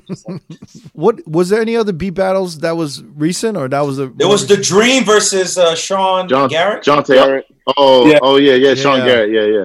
I didn't see that one. I just saw the. I didn't watch that. Did you guys see the Jonte Austin and Neo one? That one looked good. I heard Neo got washed though. Yeah, Jonte Austin started playing. Yeah. We Belong Together and all these fucking records. I know he wrote "Don't" by Bryson Tiller. I didn't know he did Bryson Tiller. That's crazy. Yeah, no. I heard that he wrote the song that was sampled in "Don't." The song that they sampled to make that song was a Jonte Austin song. So does that count? I mean, it wouldn't be there. It wouldn't be there if he wouldn't have written the original. So I mean, I don't know. Yeah. That's kind of dope. It's like the DJ playing a sample. You know, I'm not mad at it. Drop a sample and people get open. I kind of wanted to go around and see who were like maybe some of the more prominent producers that kind of influenced you or affected you, inspired you. With me, I feel like Marley Marl and the Bomb Squad. Really? Like all that Public Enemy, nobody was doing production like that with all them samples. Mm-hmm. To piggyback on what you just said, Neva. Yeah. Like my favorite producers of all time, they've like changed over the years. Mm-hmm. You know? Mm-hmm. Yeah, like, exactly. Like the 90s, my favorite producers was definitely the Bomb Squad, definitely Pete Rock, definitely Premier. And now that's the one. The only one of the 90s that's still my favorite producers right now, is Q-Tip. Because I feel like he's the only one, his music is like transcended all the generations. Like at Everyday People, I'll drop Bonita Applebone from the top and people will lose it. You know what I'm saying? Or what's the joint? Find Your Way, the Janet Jackson joint. Like Tip to me is like, he's almost like the link between like the OG shit and the Neptunes. And that's my segue into my other favorite producers of all time. It's like between Tip and the Neptunes, I'm confident that I'm going to be playing their music as long as I'm DJing. Yeah. That's why they're my favorite producers. Sean, Yeah, my favorite producers are Pharrell. Pharrell, because of that early 2000. Like he just had from Mystical Danger to the Clips grinding. Like I grew up like banging that pen on the school desk trying to make the grinding beat. So to me, yeah, I'm surprised you said Pharrell. Yeah. I'm surprised you said, everything you mentioned is the Neptunes. Yeah, I was about to say that same thing. Like there is such a distinction in sound quality between Pharrell and the Neptunes, for sure. The Neptunes is such a higher level of production. Why you guys doing it like that, bro? That's what he meant. Yeah. Nah, yo, because we got to write for Chad Hugo, man. We got to write for Chad, man. Yeah. Because Pharrell's Chad's a production fucking genius, and the Neptunes production is not the same. Yeah, because it's not the same thing. Jamie, if you actually look back on Pharrell's discography, Pharrell's is like that. What is that Gwen Stefani song? Do you like it like that? Can I have it like that? Yeah, that was on Pharrell's album. That was Pharrell. But that, like, can I have it like that? What was that? Blue Magic. That's like Pharrell production. Does that make sense? Mr. Me Too. So Mr. So all the classic songs, that really knock forever. Ludacris, Front and Jay-Z, all the back Jay-Z that ass stuff. up, all the Jay-Z shit, all the shit that we're gonna really play forever is mostly Neptunes. Yeah, like "Slave for You" by Britney Spears. But Allure, Allure, Jay-Z Allure. That's Pharrell. That's just Pharrell by himself, Yeah. right? I mean, let me Google that shit because I gotta know. Sean, what was you saying? You was about to say a producer before? Yeah, for me in LA, that was Madlib. Madlib. That takes me back to a time when I like fell in love with turntable records and you know when that first Luke Pack album came out, and then I love that album, that Luke Pack album. Yeah, you know, I was a young kid back then with like some of the older folks in the neighborhood knew them dudes, so they were just gods to me. So for me, it would be Madlib, and then I hated everything popular for a while. And then I think the Neptunes was Madlib the like Funk Dubious and shit? No, that's totally different. Yeah, it was, right? I somehow put it together like that. Allure is produced by the Neptunes. It is. Makes sense. Okay. What about you, Addy? Producer. What producer? I said like Dave Kelly, Tony Kelly. Dave Kelly produced like Showtime Rhythm and like Get a Story by Sham, Joyride Rhythm. Wow. Like enough of the biggest rhythms in the 90s was produced by these two brothers, Dave Kelly and Tony Kelly. So like for them, I would say those are I mean, obviously the Pharrells and everybody, but like for dancehall, for them, like them and there is most influential to me. What about who else? Well, we know this is Scott Storch. We know. I actually have like two categories, right? Like I have like the producers I like because like that's what I got into music with, and that shit is kind of weird. Like I like Buck Wild and like I don't know. Like, really, Buck Wild Evil D and like Random and P Rock, like just like the weird underground shit is like Backpack. Yeah, that's like my backpack shit that kind of got me into like music. But then it's like I don't, on the top 40 shit, I don't really have like much love for producers. I just acknowledge that they're really good at making music. But it's not like I root for them or I care about them specifically more than like, you know what I mean? It's like I don't know. I never had the biggest like NERD fandom, but I can acknowledge, or like Neptunes fandom, but I could acknowledge that all their songs are like amazing. Yeah, But it just never really resonated with me in a way that like NERD. Now big and Sly and Robbie too. Sly and Robbie is definitely Sly and Robbie for sure. Yeah. What it was? They made Bam Bam. Bam Bam. Wow, yeah. Huge. So, that's like a classic drum loop right there. Like that one. Yeah, it's so good. Yeah. Like house music too, like Kenny Dope and like Armand. I mean, I kind of assumed that Rich was talking about hip hop because there's so many other genres. Yeah. I mean, everybody who Quincy Jones is out here. Quincy Jones is like, what about me, fellas? What about me? Yeah, I feel like everybody going to mention is like similar. What I would have said, like the hip hop producer world. That's why I would have mentioned somebody in the dancehall world. Who do you think Quincy Jones could go head to head with? Himself? Beethoven. Beethoven. Who you guys have? Before we move on, I think my favorite, not to cut everybody off, but that's someone that probably doesn't get a lot of love, is Easy Mo B. Like, that's my favorite producer of all time. We got some hits because he was bi-coastal in a time where a lot of producers were kind of regional. Like a lot of the early Ice Cube stuff, Tupac stuff, like that's what I grew up on, and he was all over that shit. Yeah. And then he still fucked with a lot of East Coast shit with Biggie, you know, with Raekwon. Like he was on Ready to Die heavy. So he's, to me, like that sound always resonated with me. I mean, still DJs around New York, man. Amazing DJ. Yeah. Incredible crates. All vinyl. Just he does an IG live like every night. Does he? I didn't even. I gotta see that shit. I didn't know that. Yeah. Wow. He does it on vinyl. Wow. Spencer, did you think of a producer? Oh, as soon as Moma said Neptunes, I was like, I figure everybody else is gonna say that, and that's like probably my favorite. Neptunes, Pharrell, and Nerd all wrapped in together is like my favorite sound. Sonically, my favorite thing to listen to, hip hop wise. You know what I'm saying? Or like, Manny Fresh. So I like Manny Fresh a lot, but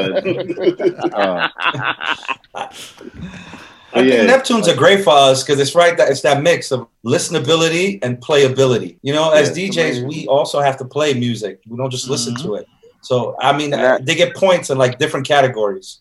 I had a question for y'all. Who would you guys take between Timbaland and a Pharrell if they go head to head? Well, did you see that Swiss Beats posted? He's like, I'm just gonna put this out there.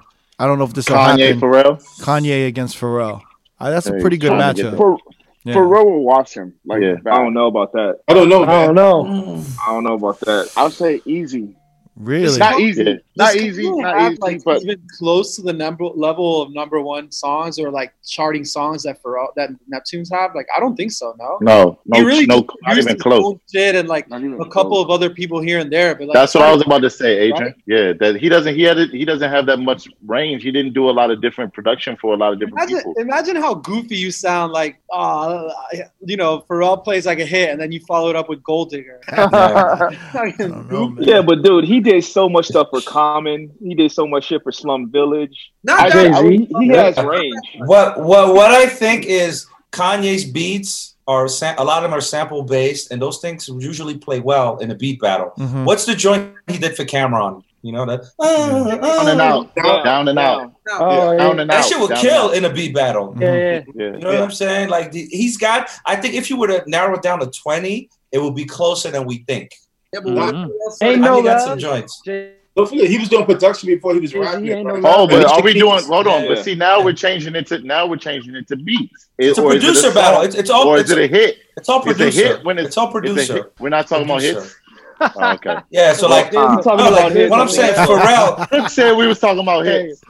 Now, you know what it is? It also, to me, I think it depends on showmanship and how the producer drops his shit. So if someone drops like a love song, you could be like, yo, man, you know, if Kanye just dropped like, you know, some crazy, Kanye could just drop like even a song that I wouldn't even like think would normally hit, like Theraflu. Remember that song where he was just rhyming? Mm-hmm. Like Theraflu. Yeah, if he just dropped that after like some like real like just some soft ass Nerd or Pharrell or Neptune shit, that shit would hit so hard. You just be like, yo, he just smashed that.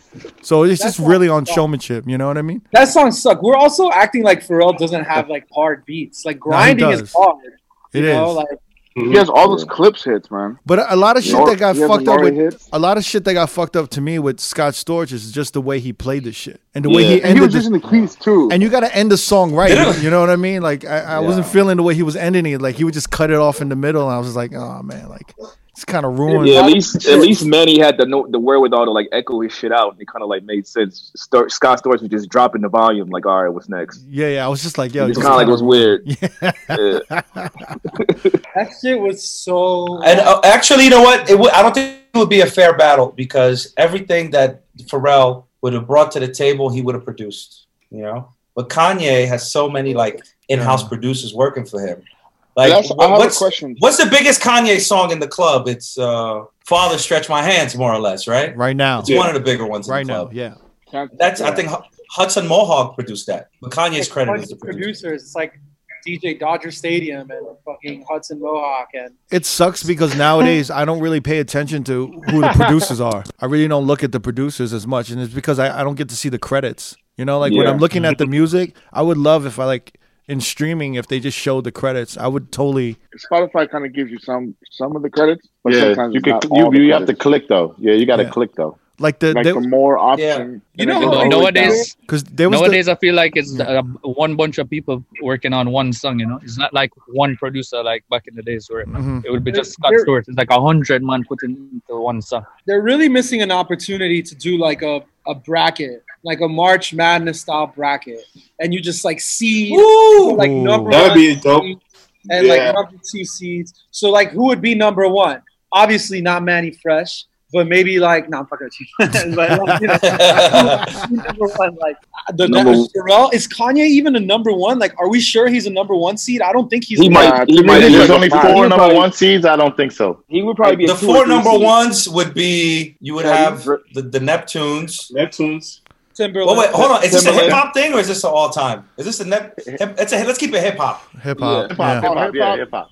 You have the So you would have Neptunes. You have Timberland. Timberland. Jermaine Dupri. Scott. Jermaine Dupri got to be in there. Yeah, Jermaine Dupri. Jermaine Yeah. Dupri. Yeah. Jermaine Dupri, definitely. What about Scott? And then you would have some. Yeah. Then you'd have guys like Just Blaze, And then Scott. you'd have to put Dr. Dre in there as well, like Dr. Oh, Dre. Dre's yeah. a 1 seed. Dre's a 1 seed. Yeah. Yeah. You got to put Dr. Dre in there as well. DJ Quick, I can DJ Quick get some love? Yeah, Quick. Like, got he- some hits. Oh, Hell yeah. He's a 15 seed. Hell yeah. 15 seed. Number 8 seed. Definitely like. Quick is like Quick might be a 4 or 5 seed. Snoop Dogg? Number 7. Where's Daz go? Where's Daz go? Daz got. There's a bunch of producers though, like the newer ones that maybe we like don't really think are out there, but Zaytoven. kind of should be up Zaytoven there. sick though. Yeah, Boy, maybe Boy like Wonder. Zaytoven or like I know love Zaytoven. Mustard. Mike Will made it. Mustard Mike definitely. Will. Yeah. Mustard, yeah. Mike Will is massive. Like Kenny Yeah. Beats. That's a good one, yeah. Mike And, Will. and who's the young homie who did all the Neptunes? I'm sorry, who did the Migos shit? Oh, Metro Boomin. Metro Metro Boomin. Boomin. Yeah. Metro Boomin. Metro Yeah. Boomin's up there. Yeah, for sure. What the white youth name? The white youth. London on the track. London on That's the a track. good one. London on the track. Did you guys? Did you guys? London's got hit. Did you guys see Boy the? Wonder? Boy Wonder? Yeah. Did you guys see the Hip Murder Boy, Beats. Hip Boy and Boy Hit Wonder? Boy and Boy Wonder. Yeah. Did you guys see I that? saw battle? some of that. I Look, didn't see I'm that. gonna keep it real with you. I'm not watching any of those things. I'm not either. I watched that one. Boy Wonder had an advantage because he worked with Drake and he had like massive Drake records. Hit Boy does too, though. No. But Hip Boy has Paris. Hip Boy has a bunch of Beyonce hits. So it's kind of like it's just the way I don't know. Boy Wonder was just like sunning him really, really bad. Yeah, I heard Boy But- Wonder smashed him, like just Yeah. fucking smashed him out. He, Yeah. he sunned him, but not to discredit Hit Boy. He has hits, but I don't know. It was Boy Wonder just came in with some Drake fucking shit that I was like, fuck. You can't beat that. You can't beat somebody. You can't beat 0 to 100. Like, what do you gonna follow that up with? You Hit can't Boy's throw biggest song is- Can't be 0 to 100. that beat goes Tracy. Look at Spencer. Why would you?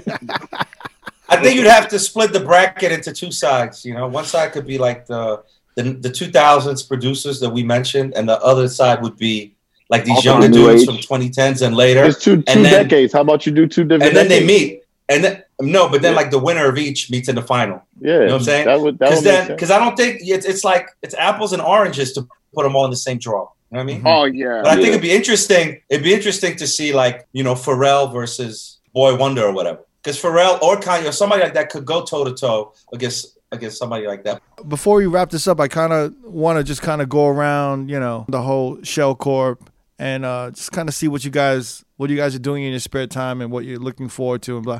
I think we're all in agreement that I've never appreciated DJing or working more in my life. Like I miss that shit a lot. So Fuck yeah. 100%, man. Yeah. I never thought I'd miss DJing in a club, but I actually do miss it right now. But yeah, I want to kind of just go around. Likewise. Yeah, go around. Sean, what have you been doing with your spare time and then right now? Yeah, like trying to learn new, just different theory stuff and like diving down to YouTube. I've spent so much time on YouTube, just bought a couple new little plugins and just being creative with that, and then building with Drew, figuring out what's next. We're working on some radio stuff with Shaba. Just trying to stay creative. Yeah, because Bird has a background in production as well. I know he did a couple joint. I think he did something with Mac Miller, right? Didn't he? He had a production credit with Mac Miller as well. He got a couple with Mixie. with Nipsey, some stuff with Dom. Yeah. He did 1 or 2 with Mac. That's dope. Yeah, so we've been working, bouncing stuff back and forth, and then also, you know, Billy's a beast on the songwriting. So Dope. Spencer, what's up? Honestly, bro, I've been doing a lot of like health oriented stuff, like work, like cooking on my meals, like eating really clean and working out, like signed up for this at home workout thing, riding my bike like 10, 15 miles a day. Like just focus on, you know how hard it is working in the club, and like how hard it is to get up and go to the gym or whatever after a long night. So just getting in the best shape I can. I mean, I want, it's something I want to do anyway. Really been thinking about what's next, because I don't see a promising future DJing for me. Well, we gonna see you on live stream real soon, I think. No, you. After this, bro, it'll be spam. Cash App Spencer Tracy. I won't be. I'm gonna try it soon to like pivot out of this world, man. I don't know. Nah, don't say that. Transition? nah, Don't say that. Yeah, for sure. expand the world. Yeah, just don't DJ gotta as much. You don't gotta get out of it. We Yeah. need I mean, you. I'm gonna still rock with these guys. You know, like if I get the call from Momo or whoever. I only book real DJs. Like, I don't want intermittent. No, half DJ. But I mean, it's just. I mean, it's. You know, I want to do other things, and I know how to DJ. The skill is not going anywhere. I'm not about to just like never DJ again, but I just want to do some other stuff. And this time is kind of like giving me some time to like think freely and think about what's next. It's always good to have like some side projects that you're working on and some other focuses to do. Yeah, and this is a good time to do that. I'm all for that. But yeah, don't ever say I'm gonna give up DJing, because I'm not going to give it up totally. I'm just saying I don't want it to be my main focus and take up so much of my my mental. I want to be able to do some other things, and I feel like the way I've been going, I hadn't been able to focus on other things. So this little break is giving me some. Because sometimes, like I was like you, I was juggling a bunch of things, and then I kind of looked back and I was like, damn, if I just focused on DJing instead of doing all of this other shit in the past 10 years, my career maybe would have been like a totally different thing. Does that make sense? So you kind of got just like. You always said that, Cook. Huh? Like if you always said that. Like if you didn't have the store, you'd be like, if you would have concentrated on just DJing, you could have been like, it could have went further. Maybe. I also think I would have been an asshole. Like, you know, like I think when I had a store and I was designing and I was doing production and working with factory workers and working with employees and having to do all of these things, it humbled me a lot more as opposed to just being like a DJ and being like in my own creative world. And your DJ, it's like your main focus is like, it's all about me. I got to market me. It's like, I got to be on the flyer. My name's not big enough on the flyer. You know what I'm saying? Like, and you just become obsessed with, it's like being obsessed with yourself, and you're just like a big ball of ego after that.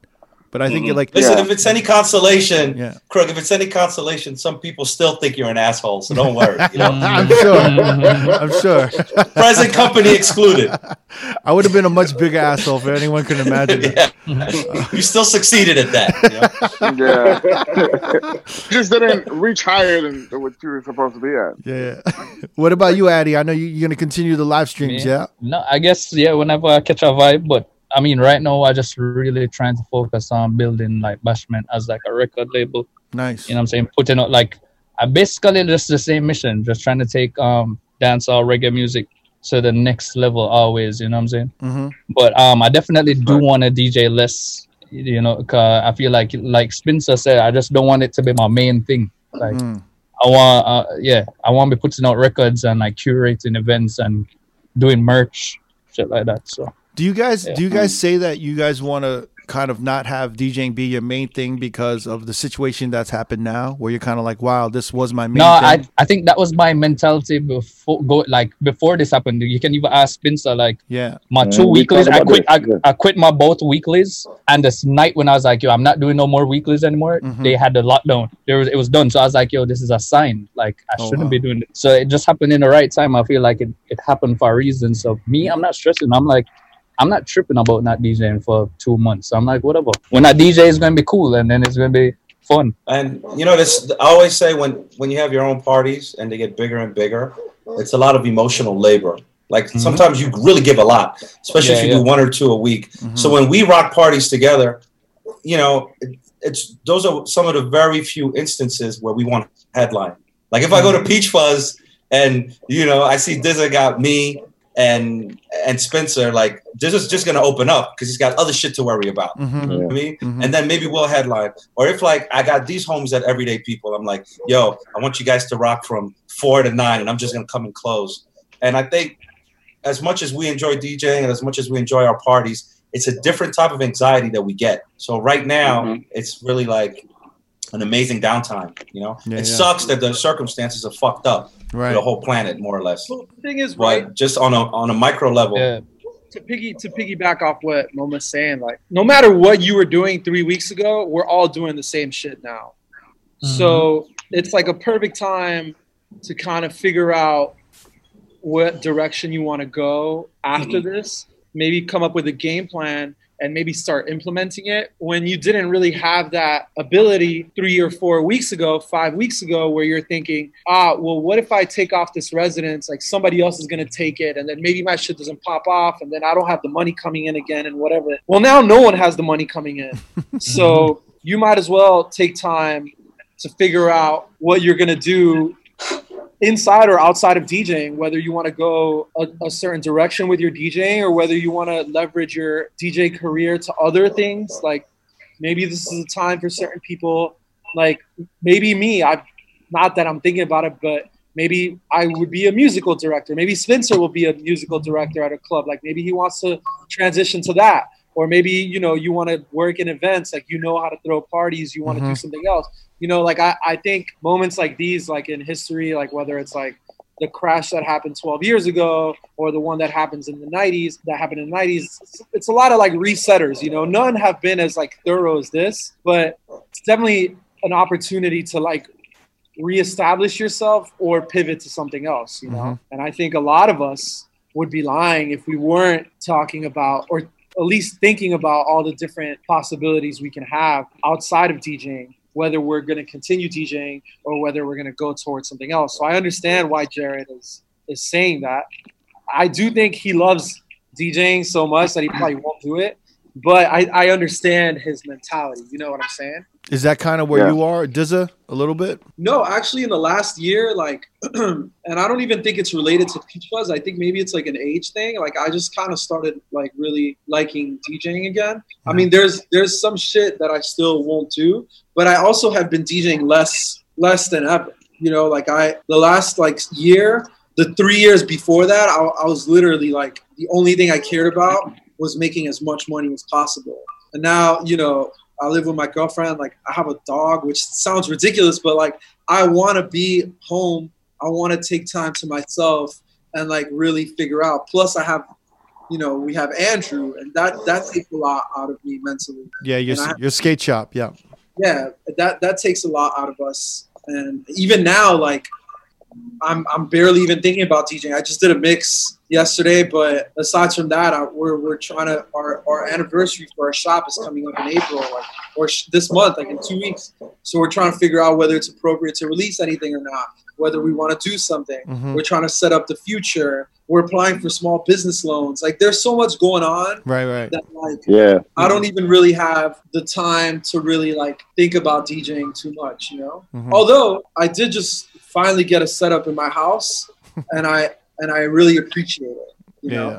So I don't know. I think this time is a perfect time to really just focus on yourself. Like even outside of DJing, like if you can think of ways to market yourself during this downtime, cool. But if you can't, that's totally okay too. Right. Like if you don't wanna like put out a bunch of mixes or do IG lives or learn how to flare, like you don't have to do that.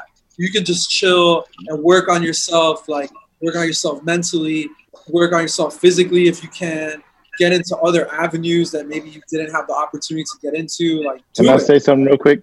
Just a quick ad. Yo, this is the first time in probably 6-7 years that I've been able to like listen and digest music the way I used to. You know what I'm saying? Like actually give albums time and thought and listen and love music the way that I did before I was a DJ, because DJing made me not want to hear any like music. I didn't want to hear loud music. I didn't want to hear it even, you know, ambient music. I didn't want to hear any music. Driving home from the club, I'm listening to a podcast or a comedy show or something like that. So this time is definitely giving me time to like listen to, like, I just listened to Little Dragons album. Thundercat put an album out today. Yeah, it is really. Thundercat put an album out. Childish put an album out. Like, and I never, ask any of my friends, I never listened to music over the last 8 years because I was just too busy with that mindset of like, I got to go to the club anyway tomorrow, like, or later on tonight, and like, so this is like Mo said, it sucks that this has to happen to the world for people to have this shutdown and like this little reprieve from their normal life. But at the on the other side, the positive thing is you're able to do things that you either didn't think you had time for, didn't want to make time for, or just never had the time to even think about it. You know what I'm saying? So yeah, I mean, let me not like make it. I mean, we don't mean to make it sound like this is a great time. Obviously, everything sucks right now. Like, we're all fucked and inside, and we either know people that have the virus, or, maybe know people directly around us that have had the virus, or like have been directly let go of our jobs, or have like significant others or family members that everybody's world is literally crumbling. But when you really think about it, that's for everybody. Like, there's no business that a month from now at this rate isn't going to be totally diminished or hurt or destroyed. So I think in that regards, we have to take this opportunity to like really, from a micro level like ourselves, and then a macro level in our community, in our businesses, in our politics, and whatever, like, we really have to see and focus on what it is that's going to allow us to have a better foundation to be better prepared for this shit the next time it hits. Because history will say it's going to happen again, whether it's in 10 years, 20 years, 30 years, like some shit like this is going to happen again. It's just a matter of life, And it's honestly the first time the U.S. has had to deal with it, because Asia seems more prepared because they've had to gone through it for like so many times now. So they've got the infrastructure ready for it. And the U.S. really isn't ready for this shit at all. It's like our first time dealing with it. So, Listen, I think it's our first time dealing with anything. Like, if you take it back to World War I and II happened in Europe. We fought wars in Korea, Vietnam, Middle East. Ebola, all that stuff was in Africa. Like, this is the first thing, aside from like a earthquake or a hurricane or 9/11 that really disturbed American life. And all those things really disturbed American life for 48 hours. Like, everything was back to normal after 9/11. The only thing that changed, we had to take our shoes off. Like, and we were complaining about that as a massive inconvenience. This is the first time that American life is really inconvenienced for the first time. And we're just kind of catching up to the rest of the world, Right. Yeah. That's why we're not listening. That's why people aren't social distancing. That's because they're not used to like getting their liberties stripped, even a little bit. You know what I mean? What's happening in New York right now is reckless. The fact that New York is not under lockdown, that you can fly into New York City, you drive out of the city, is insane. My homegirl flew here yesterday. She flew to Miami from New York. I'm like, yo, bro, lock her up in a jar. Like, in South Africa, when they got to 400 cases or 500 cases, they locked the country down. 21-day lockdown. Not even like, you can go out to get groceries, you can go to the pharmacy, and you can go to the hospital. Can't jog, none of that. You know what I'm saying? And I've seen video of like people walking on the West Side Highway in New York. Everybody I know that live in Brooklyn is like, Park Slope is popping. Mothers pushing strollers around. It's insane. And that just shows to like how much Americans are not willing to have any liberty stripped away from them, even if it's like to the detriment of the greater good. For the greater, they don't care about the greater good. It's a country that is built on every single one person's experience. And they vote in that way. They run their businesses in that way. They do their shopping in that way. That's why I think an event like this, which when you think about it, like 9/11 happened, 19 years ago now? 4,000 or 5,000 people died. Like, there's going to be a point in this month where 4,000 or 5,000 people are dying a day. You know what I mean? Like, this is an insane event that I don't think like people in this country grasp. And I think it's going to bring a fundamental change to, I hope that it brings a fundamental change to how we live our day-to-day lives. And I think that goes to DJs too, like on the micro level, like really DJing and the DJ world and the club world is a very cutthroat sort of like, the only thing that matters is end of night, how much money are we making? Right. Even in the places, even in the subcultural places that are supposed to have cool music and are ran by one of us, places like that, at the end of the day, all they're really worried about is their bottom line as well. And it is a systemic thing where no one has protections in case of circumstances like this. But from the ground up, every single business, every single industry is built to maximize and squeeze the most dollar they can out of every single position without really being prepared to deal with all the other real life shit that we have to deal with on a daily basis. So maybe a circumstance like this will push forward people caring about people more, because it's only a matter of time before we know someone whose dad died from this, and we know someone whose mom died from this, and we know somebody whose little brother died from, you know what I mean? Like, it's just gonna happen. So it's been happening. Yeah, you know? It's been happening. Yeah, and on a practical level, like on a grand level, hopefully it changes like the whole attitude of society. But on a practical level, I just hope it brings around universal health care and it kind of sets telecommuting as the default form of commuting for work. All these people going to the office every day make no sense. Like, you know, hundreds of thousands of people on the 6 train. A lot of the work can take place on Zoom conferences like this, but there's still this mentality that, oh, you're working from home, you're a slacker. Crazy. Yeah. And that's just we need to do away with that mentality, yo. I agree. Yeah, but then you're going into people not wanting to go to events anymore. They're gonna be like, yo, you better stream that party. I ain't going out. I ain't leaving my crib. If that shit happens, I'm pasting my Cash App right here. Like, oh. See that hologram party. Let me give you the perfect example of why that won't happen, right? Yo, sporting events have been better at home for at least 15 years now. You get better angles on the games. You get better food. You can get shit once they have VR, why are you going to leave your house? You just put the fucking shit on your face. When your team is popping, there's no other place you'd rather be than at the fucking arena or at the stadium or whatever. So when the party is popping, your ass is going to want to be at that party. Yeah. When you don't want to party in the crib. You're going to want to be. Watch while I go on VR parties. That's the name of the new thing. Watch while I go on. You not even want to go on vacation. Look, I'm in Jamaica right now. Look at my screen. You got mango trees. Yeah, dog. Right now, I just eat a strawberry daiquiri and I'm good. Look at you hanging with Trump right now. You don't even have to leave it. Hey, yo, all I gotta say is, man, I really thank you guys so much for coming on the show today, and I want y'all to be safe, stay sane, and be healthy, and then hopefully we'll see each other in person, have a drink, and play some music, and listen to some shit, and talk some shit, and eat some shit, and fucking hang out in the near future, hopefully, man. Yo, when this shit is done, I'm never staying inside. Yeah, that's what's up. Much love, fellas. Thank you, man. Thank you, love y'all, bro. Yeah. Appreciate y'all. Yeah, thanks. Wash your hands. Wash your hands. Yo, for real. Wash your hands.